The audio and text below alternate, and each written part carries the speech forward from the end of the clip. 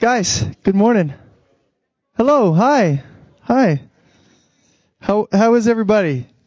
People doing good? I'm trying to find 1 Peter 4. My name's Nick.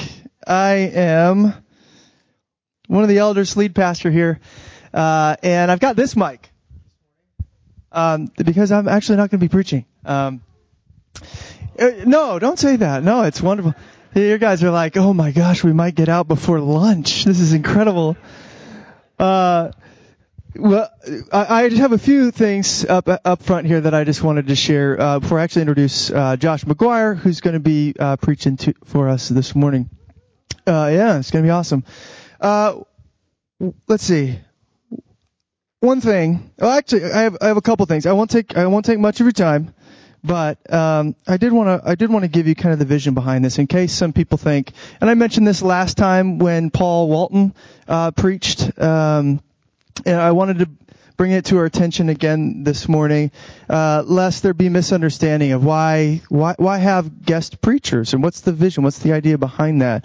Because I think some people can think, number one, Nick, isn't this what we pay you for? You're supposed to be doing this week after week. And in one sense, yeah, you set apart a member of the body to really give themselves to the preaching of the word. I think that's totally biblical and right, and I want to do that.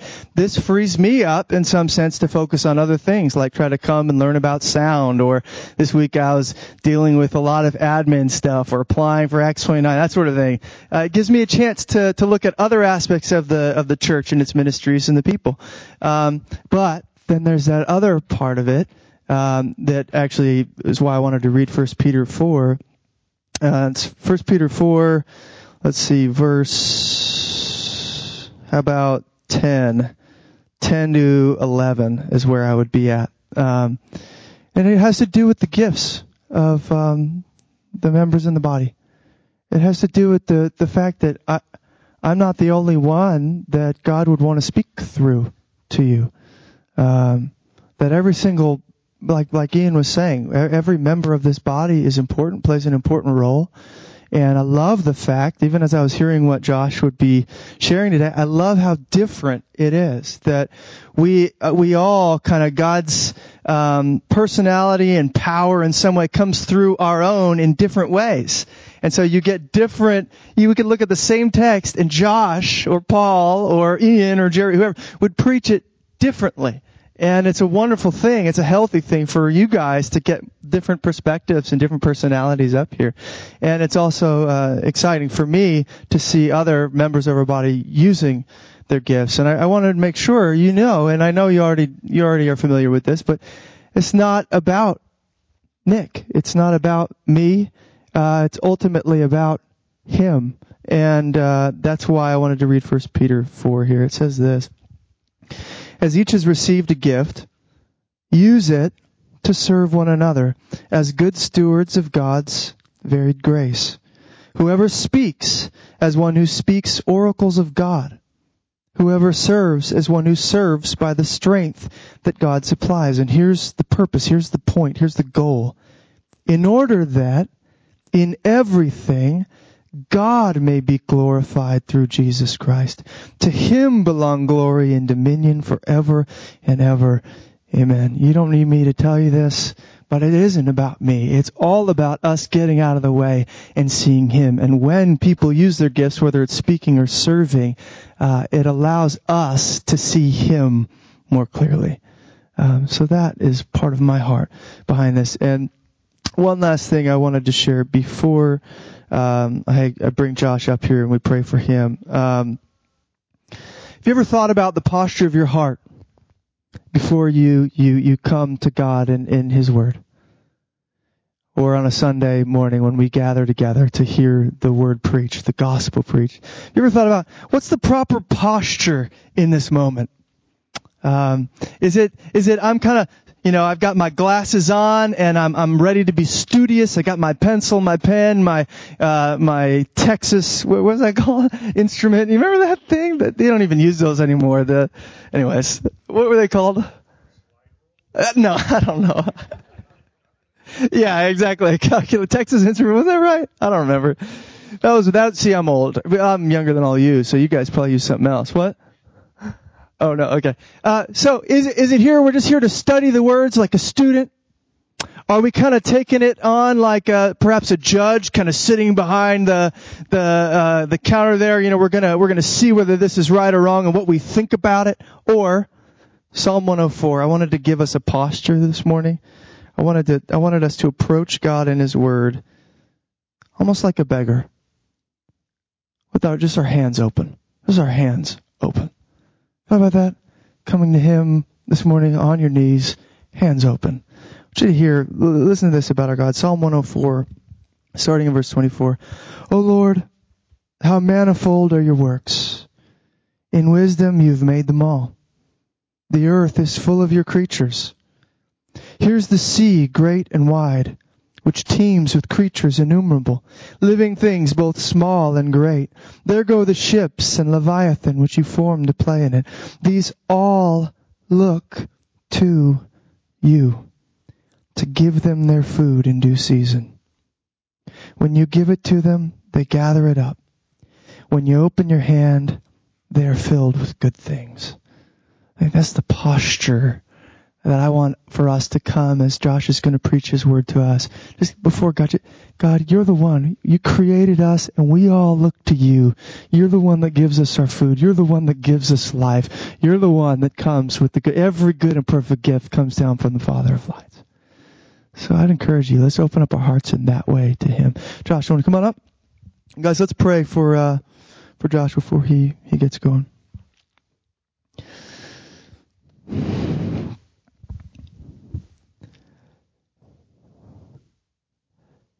God, we do repent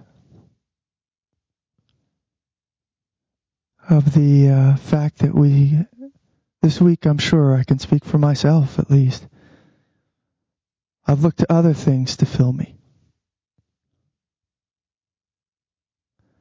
I turn away from you and I try to find my sustenance somewhere else. God, in these moments we repent, we confess. We're prone to wander, but Lord, we want so badly now to return fully to you with all our hearts and our eyes. We look to you, God. We believe that from you comes life, that you're the author of life, that you renew our hearts, you renew our souls. You're the one who can sustain and can fill and can satisfy us. And so, God, this morning, would you do that? Would you do that to your honor? That's the most amazing thing, that it's for our good because we're filled, and it's for your glory because you're the one filling us. And we pray, Jesus, that you would do that today, specifically through Josh. We ask, God, that you would allow him to be a vessel, allow him to be a conduit of your grace, and that when he does speak, he would speak as one speaking the oracles of God, so that no one would come up afterwards and say, wow, Josh did an amazing job. They say, wow, what an amazing God Josh has, and we have. We ask you, Lord, to let your word come forth today in our hearts, broken soil, and let it bear fruit, God. It's in your name we pray. Amen.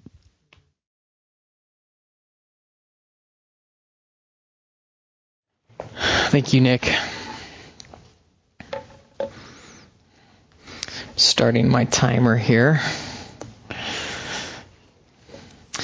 So today I will be talking about John 15, verses 8 through 17.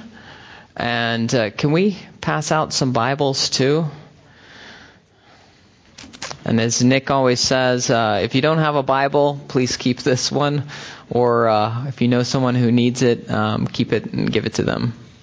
I don't actually know what page it's on, so I don't know if someone can look it up and then call it out. But again, it's John 15, verses 8 through 17.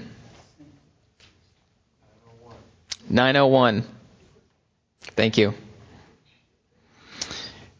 But before we get into the scripture, I wanted to briefly talk about why I chose this scripture.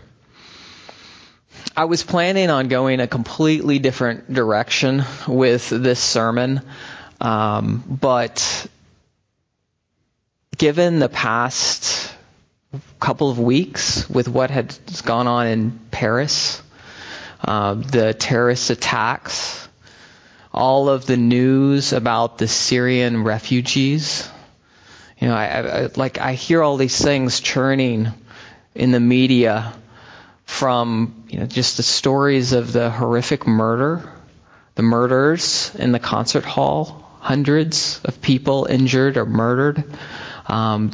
Thinking about the Syrian refugees, all this multitudes of people fleeing for their lives from ISIS. And then mixed in with all that is what the media has been saying. You hear things like fear and blood and hate and confusion, politicians and talking heads. So I've been seeing all these things. I've been hearing all these things. But I've also heard some encouraging things. I was actually very proud to be associated with the evangelicals because I heard a guy named Leith Anderson, I think he's the president of the U.S. National Association of Evangelicals. But someone from NPR was interviewing him. And the NPR radio host was setting it up, just saying all the conservatives, believe that we should be very concerned about, Muslims and about resettling refugees. What do you think? And Leith said, I just want to do what the Bible says. And he told a story about the Good Samaritan. He said that Samaritan had a lot of reasons not to help the beaten and, destitute Jew who was in the road. He had a lot of reasons. But he risked himself. He risked his money. He risked other things to provide care and a place for that beaten man to heal. And Jesus called that good. He called that Samaritan the Good Samaritan. I want to be like that Samaritan. And he also mentioned the fact that we're refugees. Across the world, Christians are running for their lives. Destitute, homeless, without food, without water, nowhere to go, no one to help. And we want to be helped. We want to help others like we want to be helped. So hearing all these things, thinking about them, seeing all these powerful images, I felt like the Lord was shaking me, saying, wake up. Wake up. Look at all these people who need love, who need Christ. You're the one. You're the one to do this. You need to love. So that's why I picked this verse. And like another image I did want to briefly talk about is this one right here. This woman clinging to Jesus' feet. And the reason this caught my attention was because when I think about going to heaven, I don't think about walking on the golden streets or even singing with everyone around the throne or clouds or harps or anything like that. What I think, the first thing I want to see after I leave here is I want to see Jesus' feet. I want to be clinging to his feet. And I picture that often.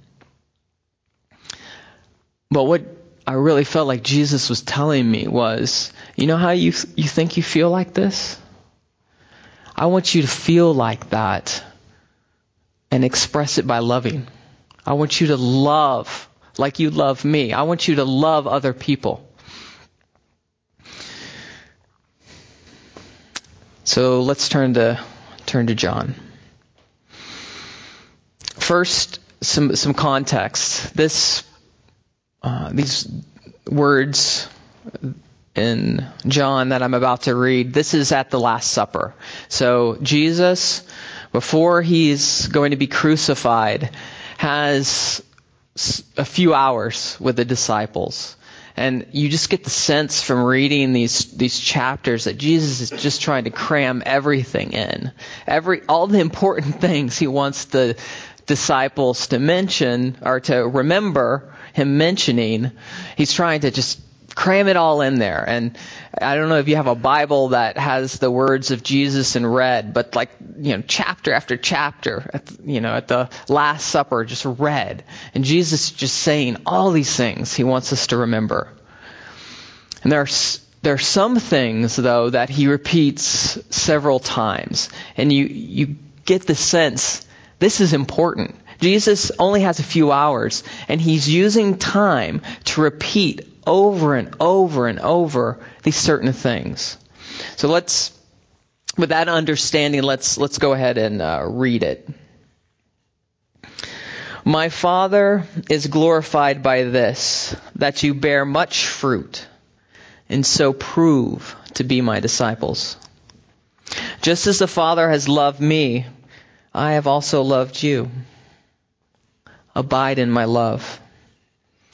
If you keep my commandments, you will abide in my love, just as I have kept my Father's commandments and abide in his love. These things I have spoken to you so that my joy may be in you and that your joy may be made full. This is my commandment, that you love one another, just as I have loved you. Greater love has no man than this, that one lay down his life for his friends. You are my friends, if you do what I command you.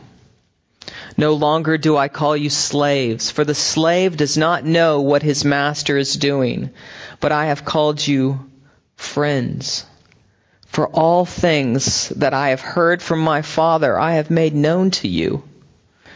You did not choose me, but I chose you and appointed you that you would go and bear fruit, and that your fruit would remain, so that whatever you ask of the Father in my name, he may give to you. This I command you, so that you love one another. So there are three themes that you may have heard in the scripture there. One is that obedience is vitally important to Jesus. And the second one is that obedience takes the form of love. And then finally, this obedience that he was talking about is powered by joy, and joy for God's glory. So I think those scriptures are actually worth walking through a little slower.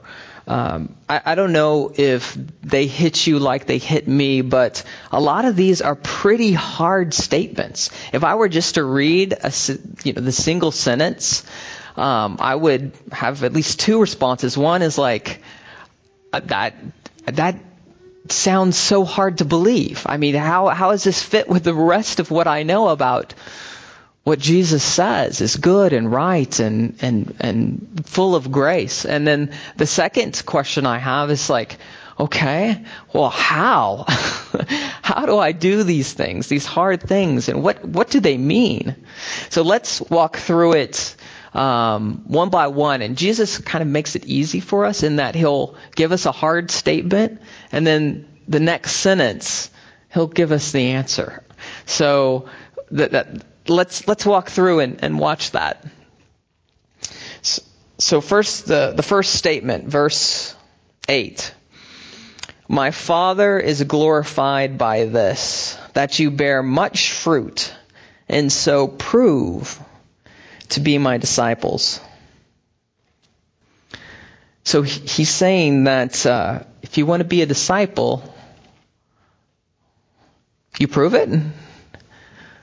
I'm not sure that's what he's saying. I think if you look at this, he's saying if you are a disciple, You will do these things. You will bear fruit. It is the result of being a disciple. But he says, if you are a disciple, you will bear fruit. So, it's vitally important. I want to be a disciple. What does it mean to bear fruit? That's an analogy. What is he really saying? So, he gives us the answer in the next verse. We bear fruit by abiding in his love. Just as the Father has loved me, I have also loved you. Abide in my love. Well, that makes me want to ask another question. What does it mean to abide in Christ's love? I remember not too long ago, our home group actually spent an entire evening talking about this. What does it mean to abide in Christ's love? Well, he makes it easy for us. Thank God. Next verse, he says, if you keep my commandment, you will abide in my love. Just as I have kept my Father's commandments and abide in his love. I don't know about you, but that actually, right now that's not that encouraging. That seems really hard. Obey like Jesus? How can I do that? How can I follow the commandments like Jesus did? Well, he helps us out again with the next verse. And he says, in summary, your heart will be full of my joy for God's glory. That's how you'll do it. The verse is, these things I have spoken to you so that my joy may be in you and that your joy may be made full. So all of the red words in these chapters at the Last Supper, that's for us so that we can be full of joy. And some people wonder, why is the scripture so important? Or is it important that we have, exactly what Jesus said? This is why it's important, because Jesus uses these words to fill us with joy so that we can do these things. And the whole point of this, the verse that we read at the very beginning, John sets it up. Like what is all this about? The bearing the fruit, the obeying the commandments. It's for God's glory. You see that in verse 8. My Father is glorified by this. That's what sets everything up, that you bear much fruit. So how can we do this? It's the joy that drives us to do this for God's glory. But Jesus doesn't just leave it there. He really, really wants us to understand this. He has a commandment for us. He has something that he wants us to do. This is my commandment, that you love one another just as I have loved you. Now, this is a little different than what we heard earlier, because he adds on, just as I have loved you. So to me, this begs the question, how have you loved us? What are you trying to communicate to us? You're saying these things over and over. What do you want us to do? Well, the next verse, he gives us the answer.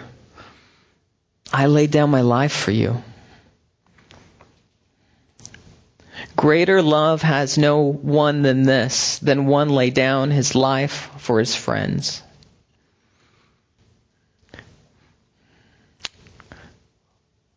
But John just doesn't leave it there. Again, Jesus wants us to understand how important it is to obey. Like how important following him is to being with him. This next one, the next verse, he says, you are my friends. The friends that he lays down his life for. If you do what I command you. He's trying to emphasize its obedience is so very important. And I don't know about you, but that raises that question again. Whenever I hear an if, it's like, how can I do this? It's too big. It's too big for me. Jesus makes it easy. Again, he gives us the answer. You are my friends, and I tell you all these things for your joy. So he says in verse 15, no longer do I call you slaves, for the slave does not know what his master is doing, but I have called you friends. For all things that I have heard from my Father, I have made known to you. And we know that all these things that he is making known to us, they have one purpose. And that's as we described in verse 11, these things I have spoken to you so that my joy may be in you and your joy full. That's how we do it. It all goes back to this joy, filling us, inspiring us, motivating us, pushing us. But I don't know about you, but I still have the same question. How can I do this? This is so difficult. These are hard words, Jesus. And the answer's, again, I chose you. That's how we can do it. You did not choose me, but I chose you and appointed you that you would go and bear fruit, and your fruit would remain, so that whatever you ask of the Father in my name, he may give it to you. We don't have to worry about manufacturing all this up. How do I get enough willpower to do all these things? Where does this joy come from? Jesus said right here, I chose you. I chose you. That's where it comes from. It comes from Christ. When we're a disciple, we must bear fruit. We don't even have a choice. He wills it to happen. That's why we don't have to worry and go, how, Lord, how can I do this? It's because Christ is the one who is doing it through us. So obedience is crucial to Jesus, and obedience means love, and who he calls must love. My goal for this Sunday is to fulfill Hebrews 10 verses 23 and 24 as it relates to the verses we just read. Let me read that verse in Hebrews. And let us consider how to stir up or provoke one another to love and good works, not forsaking our own assembling together as is the habit of some, but encouraging one another, and all the more as you see the day drawing near. Now, the reason I put provoke in brackets is because if you look at that Greek word, paroxumos, then you see that the root is actually this idea of jabbing someone so that they must respond.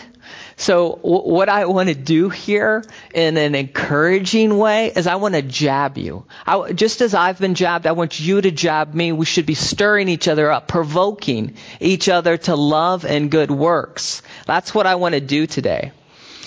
And I have 4 ways that I want to do that. 4 motivators. Next slide. I want to explain the urgency. I want to warn you. I want to inflame your hearts with joy and pursuit of the glory of God. And I want to tell you how easy it is to love. So first, urgent. We need to love each other and do good works right now. This verse the context behind it, you may remember it's a little before Jesus was crucified, and his disciples and Jesus come upon a blind man, a man who's been blind from birth, and his disciples are asking, why is this guy blind? Did he sin? Did his parents sin? Why? And Jesus says, it's neither of those. The reason that this man was blind from birth was so that God's glory might be shown through good works. The good works that I'm about to perform. And then he healed the man. But as he was doing that, he said this. He said, we must work the works of him who sent me while it is day. Night is coming when no one can work. We only have just a second here on earth. Just a blink. We are a vapor. It's a few decades in the vastness of eternity. Right? This isn't very much time. You actually don't even know if you have one more second. You don't even know if you'll make it out of this building. God could take us like that. Now is the time to do all the work that he has for us. It's day. But in just a moment, in a second, it'll be night. Especially those of us who are getting older. I just see the days fly by. It's Monday. It's Friday. It's like 2 Fridays from now. It's a month. And it's gone. Right? We need to do our work now before it's too late. This was really brought home to me when I was in law school. And I don't even know if I told Rochelle this story. But there was an old man who got on the bus, because I used to take the bus to law school in Berkeley. And he had to get off on a stop. And so I saw him kind of slowly making his way up to the front. And he, got down off the big step of the bus and started walking on the sidewalk. Our bus just started zooming off. And I don't know why, but for some reason I look back. And this old man, maybe 80, 85, just flat on his face on the sidewalk. Flat on his face.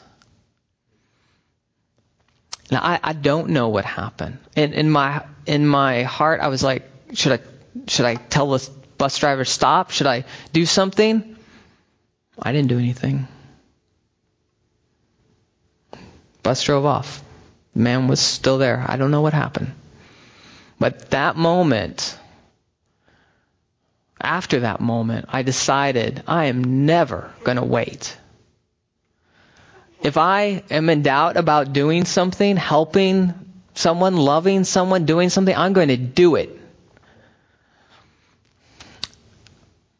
And that has changed the way I think about so many things. The reason that it's been easier to, do the foster kids and adoption and, think about, taking my sister-in-law, into our house, all these things, it's because I don't have very much time. And I've got a lot of work to do.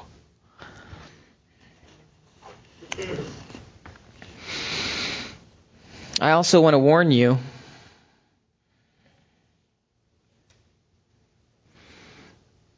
you can't be too busy. You can't say, I've got too much to do at work or at home. Soccer, ballet, we all have busy lives. But we can't do that. And Jesus speaks about this very issue when he's talking about the parable of the sower. I think Nick, referenced it a little earlier. You have the farmer out there spreading seed. There's 4 types of soil, but there's 2 types of soil where the plant starts to really grow. And one is the good soil that bears fruit. And the other is it really starts to grow and get strong, but then the plant is choked out by the weeds. And the disciples later ask Jesus, what does this mean? And he explains it. He says, "As for what was sown among thorns, this is the one who hears the word, but the cares of the world and the deceitfulness of riches choke the word, and it proves unfruitful." There is no fruit. You're not a disciple if you allow this to happen. Because disciples will bear fruit. You can't let the world, the busyness, choke it. You saw this in the verses we read in John. If you're my disciple, you'll bear fruit. If you keep my commandments, you abide in my love. If you are my friends, you'll do what I command you. And he's commanded us to love. You can't be too busy. We need to make time for obeying. We need to make time for loving. We need to spend less time at work and suffer the consequences. If we're too busy to go to church or home group or have a Bible study with our kids or prayer time alone, or we're too tired to do those things, something's wrong. You may be saying, listen, I can't reduce. I can't work less. Maybe you can. I can't. Let's start with something a little easier then. How much time do we spend on our phones? Or Facebook or Netflix or Amazon Prime? I was reading one of the bloggers that I follow, and he quit his job and he's homeschooling his kids. And he's a full-time parent, and he's like, I don't even have time to blog anymore. I've got so much stuff going on. And he and his wife were arguing about, spending too much time on the phone or too much money, with data or something. And so he's like, I'm going to keep track. So he put an app on his phone to keep track. And this guy, who is what I would describe as a minimalist, spent, to his amazement, almost 3 hours a day on his phone. I don't think it's that far from most of us. We may not think we're spending that much time, but we're spending a lot. How many times do you pull that out of your pocket to check? It's a lot of time. There are easy things that we can do, we can replace with obedience. Okay, so there aren't any excuses.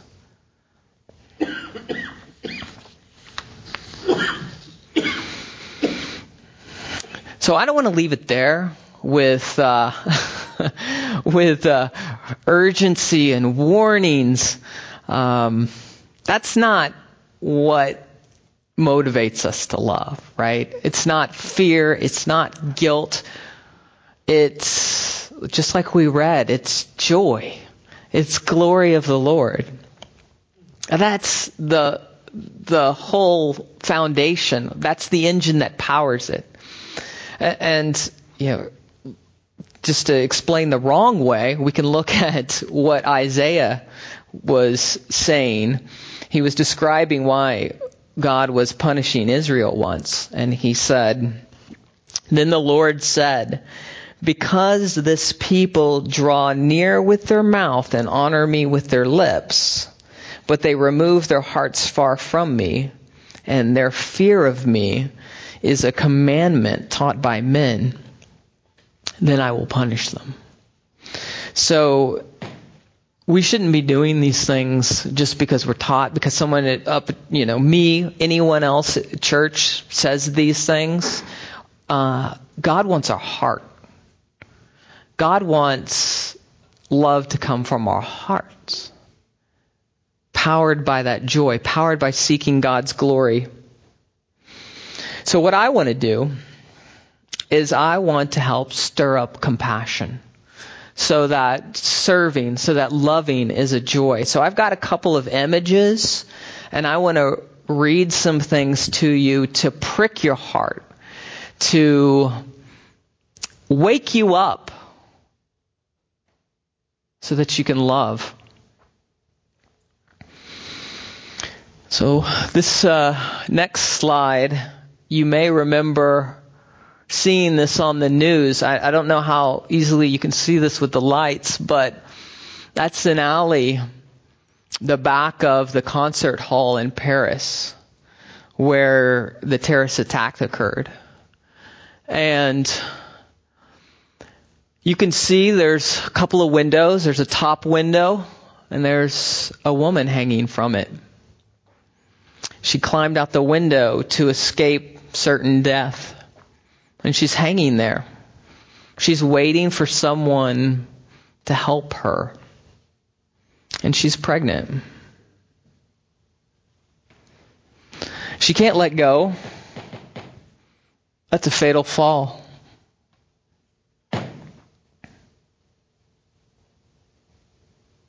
How many people are there that are really like this? Spiritually like this around us. We see this and it's easy to understand because this is real, right? But isn't this true for what's happening right now with our neighbors and our coworkers and our family members? They're vulnerable. They're hurting. They're scared. They're fleeing certain death, but there is no hope. It's up to us to love them. So what eventually happened is someone did reach down. There was a man who reached down into that window after it was over and pulled her up. That's what we need to do, right? We need to love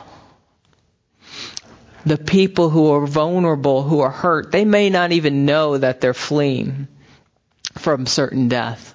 But that is our responsibility, to love them. This next slide is one you may have seen before too. These are Assyrian Christians that are being held hostage by ISIS right now. And I'm going to read a statement from Voice of the Martyrs that explains a little bit about this picture. Islamic extremists have threatened to execute a group of 200 Assyrian Christians unless they receive $10 million ransom payment. The Christians were abducted 7 months ago from their villages near Hasaka, Syria. ISIS released a video in October showing 3 Christian men being shot to death. That's the men up front. The second group of 3 men on the video are forced to state their faith, name, and the village they are from.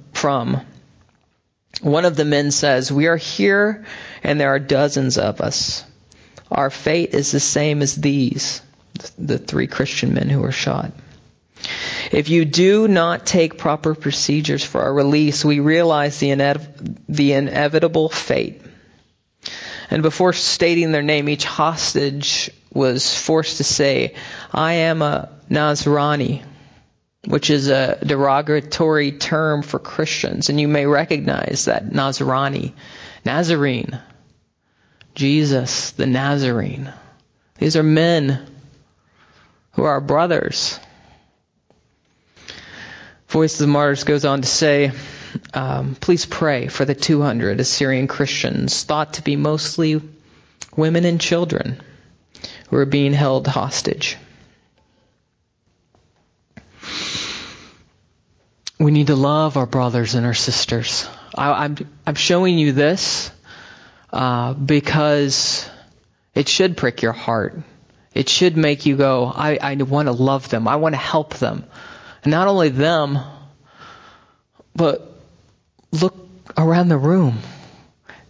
You have other brothers and sisters who need you. And don't just look at the men in the orange suits. Look at the men behind them. The ISIS soldiers wearing the black masks hiding their face. That's Saul. Those are Sauls that Jesus wants. He wants them to be Paul. We have Sauls in our lives too. People that don't like Christ, militant atheists, people who are hostile, people who just don't like us. Those are our Sauls that God has called us to love.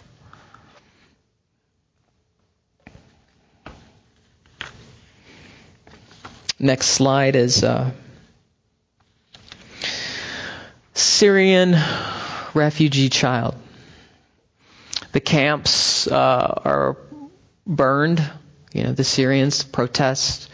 They're burning their own camps. There's millions of children who are fleeing Syria. And they're scared. And they don't have what they need. And they're homeless. But you don't have to go to Syria to have homeless children. You see on the next slide. This is the Heritage House in San Jose, run by the city team. It's a house for women who are addicted to drug and alcohol and pregnant or just have babies, and they don't have a place to go. They have homeless children.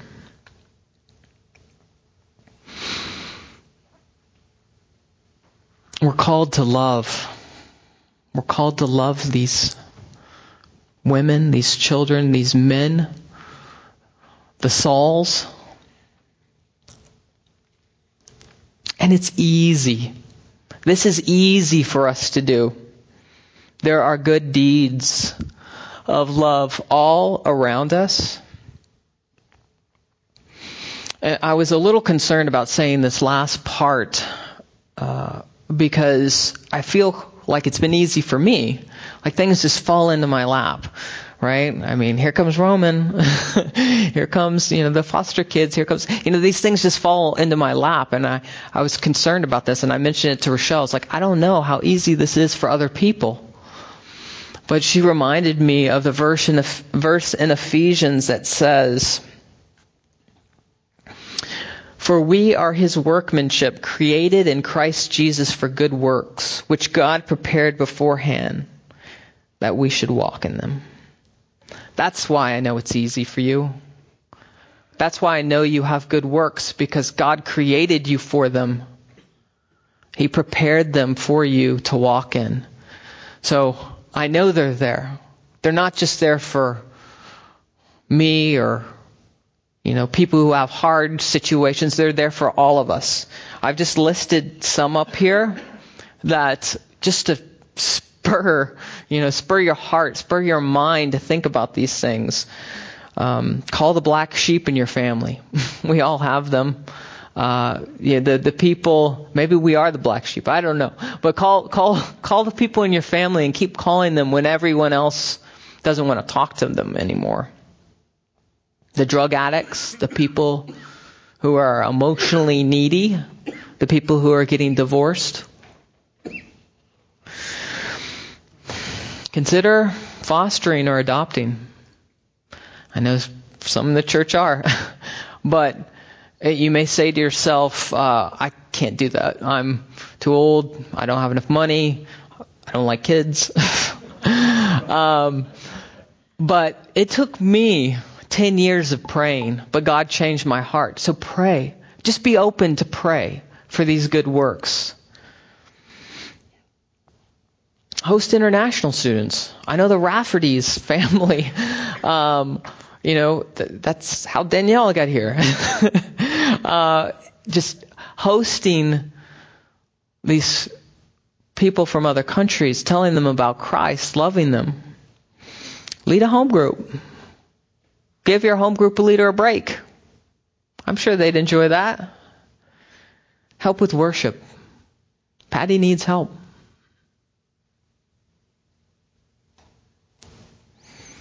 Ask Ian and Jerry and Nick what you can do to help the church. That's easy. Pray. We saw a lot of things we could pray for right there. We see things every day we can pray for. Our Christian brothers and sisters who are tortured, the people who are torturing them, the poor in San Jose, the rich in San Jose. We've got a lot to pray for. Invite the weird coworker or neighbor to dinner or lunch. Donate money. More money to the Sohar Clinic, money to the Voice of the Martyrs, money to church. It's a way to show love. And the last one here is Teen Challenge.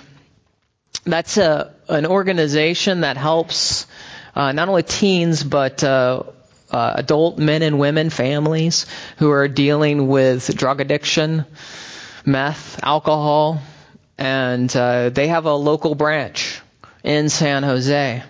And I wanted to invite the entire church to do something that our home group has decided to participate in. And that is help serve the members, the people who live in the housing, the Teen Challenge participants, and their families a Christmas dinner and put on a Christmas party.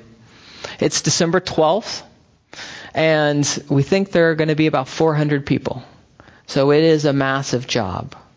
And the woman and the other volunteers who have been running it in the past are too old now, and no one's taken their place. I think they're in their 70s, right? It's time to, well, sorry for people who are approaching 70s. I heard a laugh over there. I'm not going to, but they've been doing it for about 15 years, so it's time for someone else to do it. And this is a chance to show love. A lot of the family members are not going to know Christ. And this is a chance to show them what Christians do and that this is real. So if you're interested and able to do it on December 12th, contact Natasha. She's coordinating it for our home group. And if you need her information, you can come up to me after the service. So we must love. Christ chose us to bear His fruit. If we're not bearing fruit, something is drastically wrong. Because we have to. We're His disciples. We're His friends. We're His sons, His daughters. And the joy that He's put in our hearts because of what Christ has done for us on the cross, taking away all of our guilt and shame and sin. That joy that we have from that powers our love for others. That's why we can give so much. It's because we've been given so much. Now, this is not a secular message, right? I'm not just telling you to go out and do good things, right? I mean, you can hear that anywhere, especially this time of year. Thanksgiving, Christmas, yes, do a good deed. That's not what I'm talking about. So we have a different debt that we owe. Paul says in Romans that he's a debtor to both Jews and Gentiles, to Greeks and barbarians, to the wise, to the foolish. And that's why he's eager to preach the gospel. He owes them because someone else paid his debt. He also says to owe nothing to anyone except to love one another. That's what we owe. We owe love because of what Christ did for us. We owe people love. We owe them food. We owe them drink.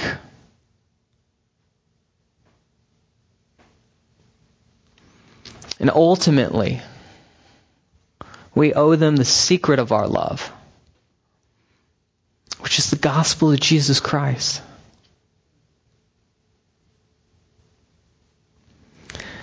Let's pray.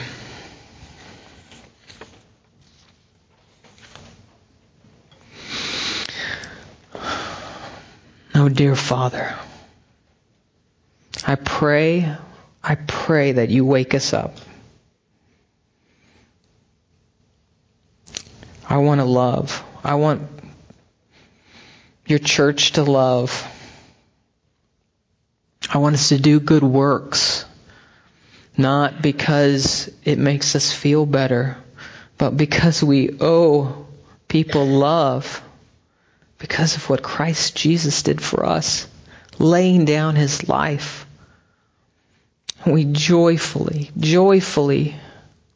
want to be like him and bring glory to God by bearing fruit. It's urgent.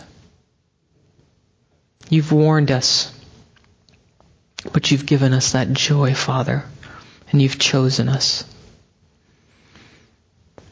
Please make us a loving people. In Jesus Christ's name, amen.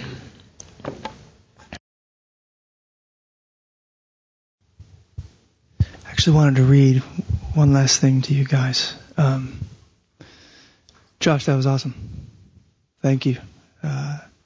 Both encouraging and pricking, or whatever, provoking. That was the word. It's amazing. And as he was preaching and focusing in there on John 15, I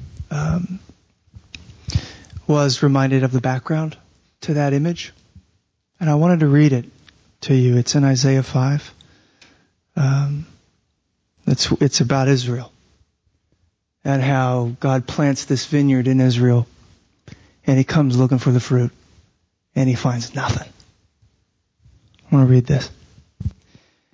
Let me sing. This is Isaiah 5:1. Let me sing for my beloved, my love song concerning his vineyard. My beloved had a vineyard on a very fertile hill. He dug it and cleared it of stones and planted it with choice vines. He built a watchtower in the midst of it and hewed out a wine vat in it. And he looked for it to yield grapes, but it yielded wild grapes. And now, O inhabitants of Jerusalem and men of Judah, judge between me and my vineyard. What more was there to do for my vineyard that I have not done in it? When I looked for it to yield grapes, why did it yield wild grapes? And now I will tell you what I will do to my vineyard. I will remove its hedge, and it shall be devoured.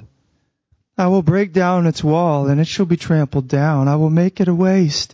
It shall not be pruned or hoed, and briars and thorns shall grow up. I will also command the clouds that they rain no rain upon it. For the vineyard of the Lord of hosts is the house of Israel, and the men of Judah are his pleasant planting. And he looked for justice, but behold, bloodshed. For righteousness, but behold, an outcry. And Israel is just a picture of what God gets from us, from humanity. And all of that serves as the background for when in John 15:1, Jesus shows up on the scene and says, I am the true vine. If you don't come to me, you're not going to bear this kind of fruit. I'm the only one who could actually do what God is calling us to do. You rest in me, you stay in me, like Josh was saying, and this stuff will start to flow. And as Josh was giving these examples, I could not help but see first that that's exactly what Christ has done for us. We are the people outside the window. That's me, about to fall to my death, you know. I'm the one that was enslaved, and the threat of death hung over me. And he came and freed us, right? As Hebrews 2, he took on flesh to free us from that death that hung over all of humanity. Or we're the orphan, you guys. I'm the orphan that he came to adopt. I'm the addict, Teen Challenge. I'm the one that couldn't break free from my addictions. And so we start to know this true vine, press into him, and all that Josh called us to today, all these wonderful provokings unto love and good works, pray start to flow. Yeah, thank you for that word. Let's pray, guys. Jesus, we ask that you, the one, the only true vine, the root of Jesse that sprouted up from a dead stump, you would bear fruit in us. You are the vine, we are the branches. Fill us with joy in yourself, in all that you are for us, that we might overflow, we might look more like you, we might bring that grace, bear that fruit out in the world. God, I pray that this word today would not fall on the rocky soil. I pray, Jesus, that our hearts would be ready and our lives would see its fruit and throughout the weeks. So don't let the birds of the air, don't let Satan, don't let the cares of the world, don't let the lusts of the flesh choke this stuff out. Thank you for all you've done. In Jesus' name we pray. Amen.